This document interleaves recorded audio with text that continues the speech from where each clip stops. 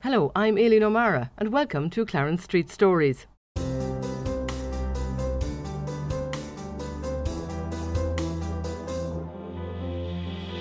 This is my podcast about people, events and news here at Clarence Street in the oldest part of Dún Laoghaire. People in business and politics and stories from the street.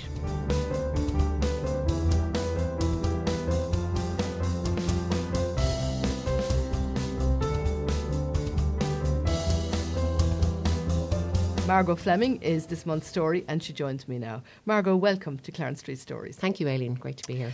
Now, tell me a little bit first about yourself. Aileen, I'm a mother of 4 children. My business came about because for years I've been looking at my children carrying heavy school bags and giving out about the weight of their bags and worrying about the damage that might be caused to their developing spines. And I eventually decided I was going to try and do something about it myself. For years, my business is called Booksplits. For years, I've been saying to my children, I'm going to split those stupid books in half. And then I decided I'm actually going to do this.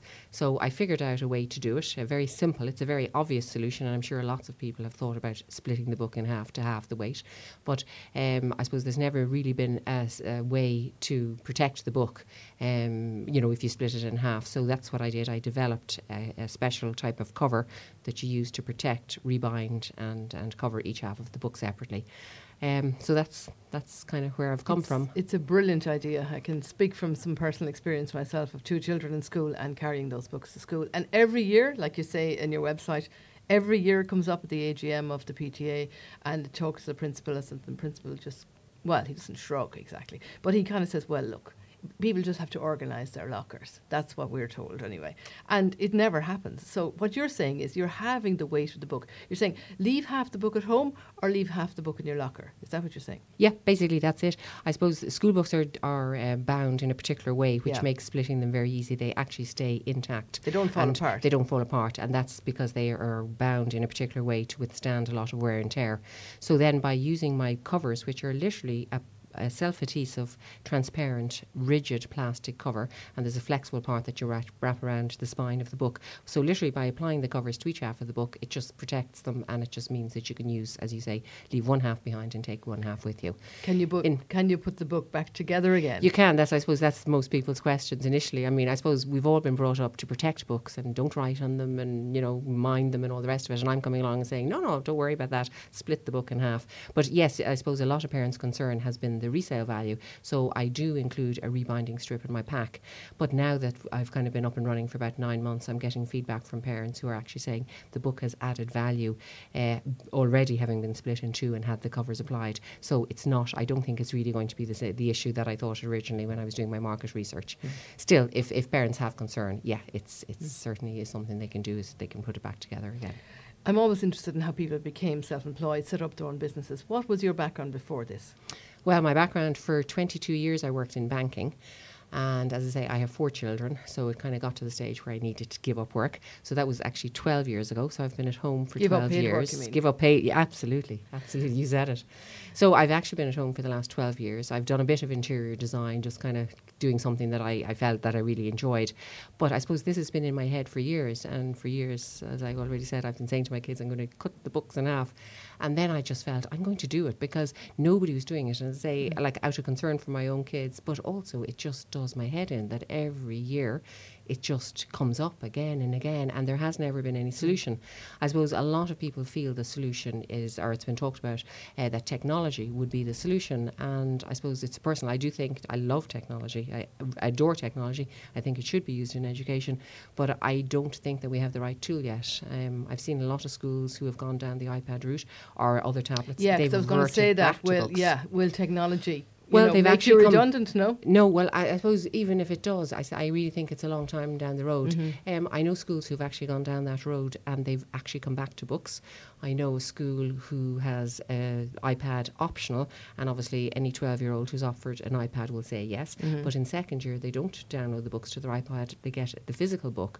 So students are kind of preferring books. Now, there are obviously other schools. It still is a thing you learn better, I think, with a pencil and paper or pen and paper. You see, I find, Yeah. Now, I mean, I have a Kindle myself, and Yeah. I only download books when I can't get to the bookstore because just time pressure. It's the But physical I don't remember Yeah. the story half as well. Or somebody No. says, "What are you reading?" And I think, I actually don't know. Because the book isn't on my bedside table. I don't see the author. I don't see the name of the book, and I actually forget. So I don't think that you know, there are studies that are actually talking about how effective, like that it's not as effective learning from a screen as from a book.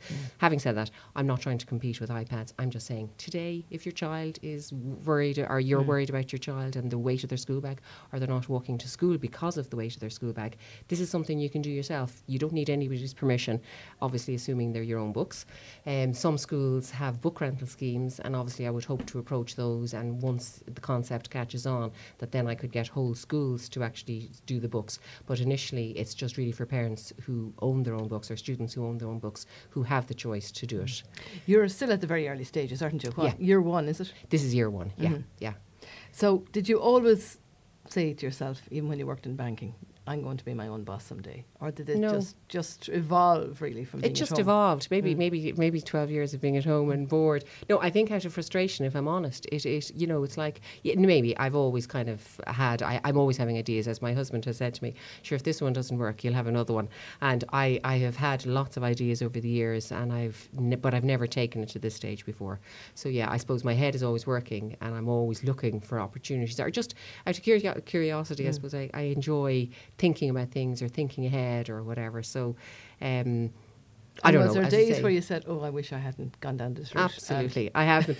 I think that is one of the things that amazes me most about this journey. Is there are some days that it's like a roller coaster. There's some days that lots of good things happen, and you really think, "Yeah, this is going to work," and then when you get a lot of good feedback, and you just feel alive, and you get such a buzz. And then there are days that I'm sitting at home because I work from home, and it's me and the four walls, and I'm just thinking, why did I ever start this? It's just can be isolating. Very isolating. Yeah. But I suppose. Have you a vision? Do you see where you'll be in 5 years' time? Have you thought about that?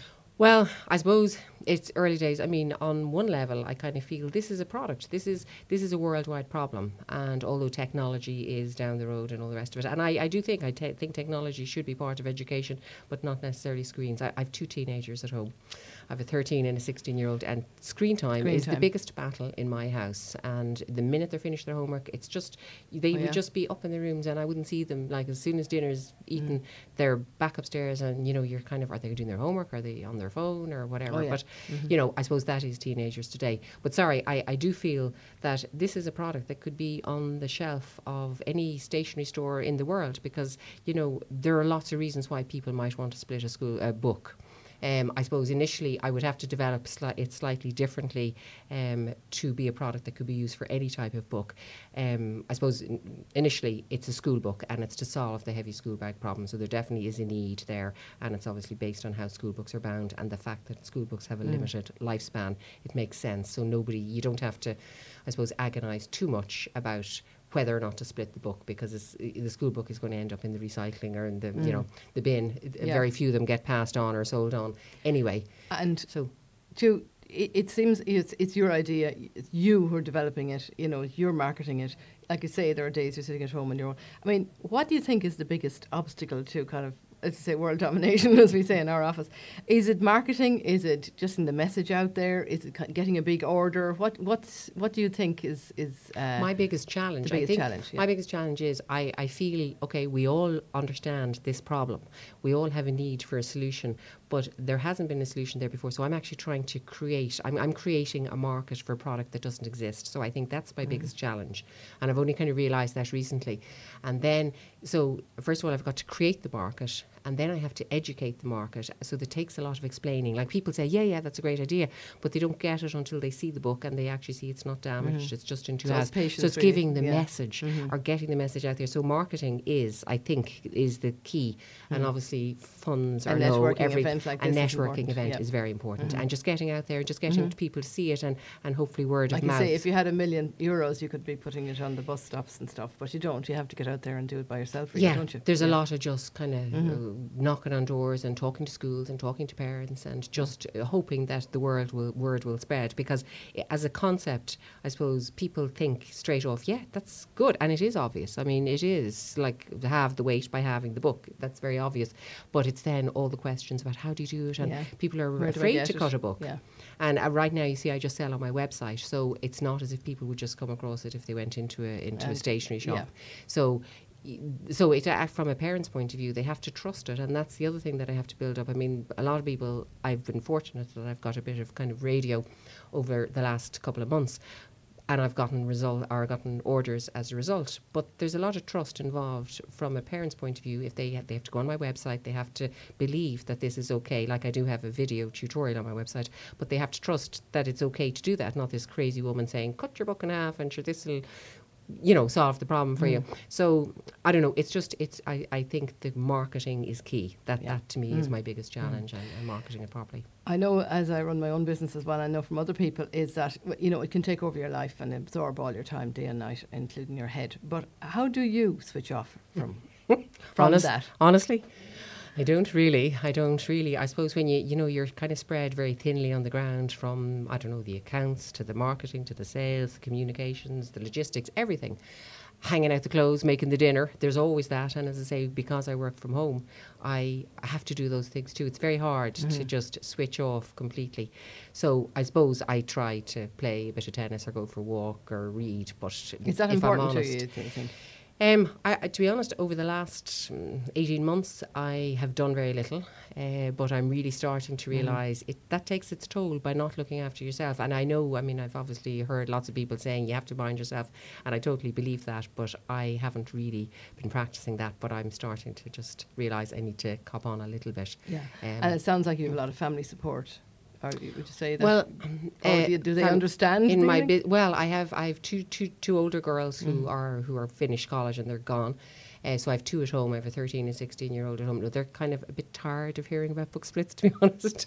I did bounce things off them, and they would give me their honest opinion, and I'd ask their friends. But it's kind of at the stage where it's like, book splits. So I try not to talk about it too much at home. And obviously my husband is very good. He will support me as well. But I've also kind of learned there's a limit. And if he's had a hard day, he really doesn't want to come home and listen to me asking or bouncing things off him. I did a lot of that in the beginning. And I think there's so much. I need to talk to other people. And as I say, that's why these networking events are fantastic, because you're actually talking to people who are in the exact same position. Because as you said earlier, it's very isolating being in a room at home, four walls, and you're trying to, I don't know, get inspiration. You're there, or you make a phone call and you don't get the result that you want, and it can be very disheartening. And some days you just think, am I just a busy fool here? I think I'm busy. I'm working flat out all day. And then, you don't see the results. Yeah. And then some days you do, and you just think, yes, I now know why I'm doing it, and I'm going to stick at it. And but you have to persevere. Yeah, and you have to have passion for it, I think. And I think you have to have passion for it. Yeah, because if you don't believe it, then nobody else will. Well, that's so true. So true. Yeah. And so would that be the advice you give to someone starting out, say, who has an idea and thinking, won't I? Maybe someone like you who has been at home, minding the kids, getting to the stage where you're saying, I have a bit more time now, I want to do that. Would that be the advice you give them, that you must be passionate about it first and foremost? Yeah, well, I suppose to start it off, you do have to be passionate, because there's actually so much involved. I suppose you just take one step at a time, and you don't realise when you're starting how difficult the road is going to be. But if you truly believe, I think then it's kind of fun. It actually is fun. When I kind of look back, I've had lots of fun along the way, and I've enjoyed lots of it. You do have to persevere and stick at it, and that probably is the toughest. That's the piece of advice I would say. Just stick with it, because some days you'll just have amazing days, and you'll know exactly why you did this and why you started it, and you'll really feel you have to believe, I suppose, and you have to dream. Yeah. Margo, thanks so much for that insight into your business and into the personal side of running your own business and getting it moving. Your website is www.booksplits.ie, where people can find out more about book splits and a bit about yourself.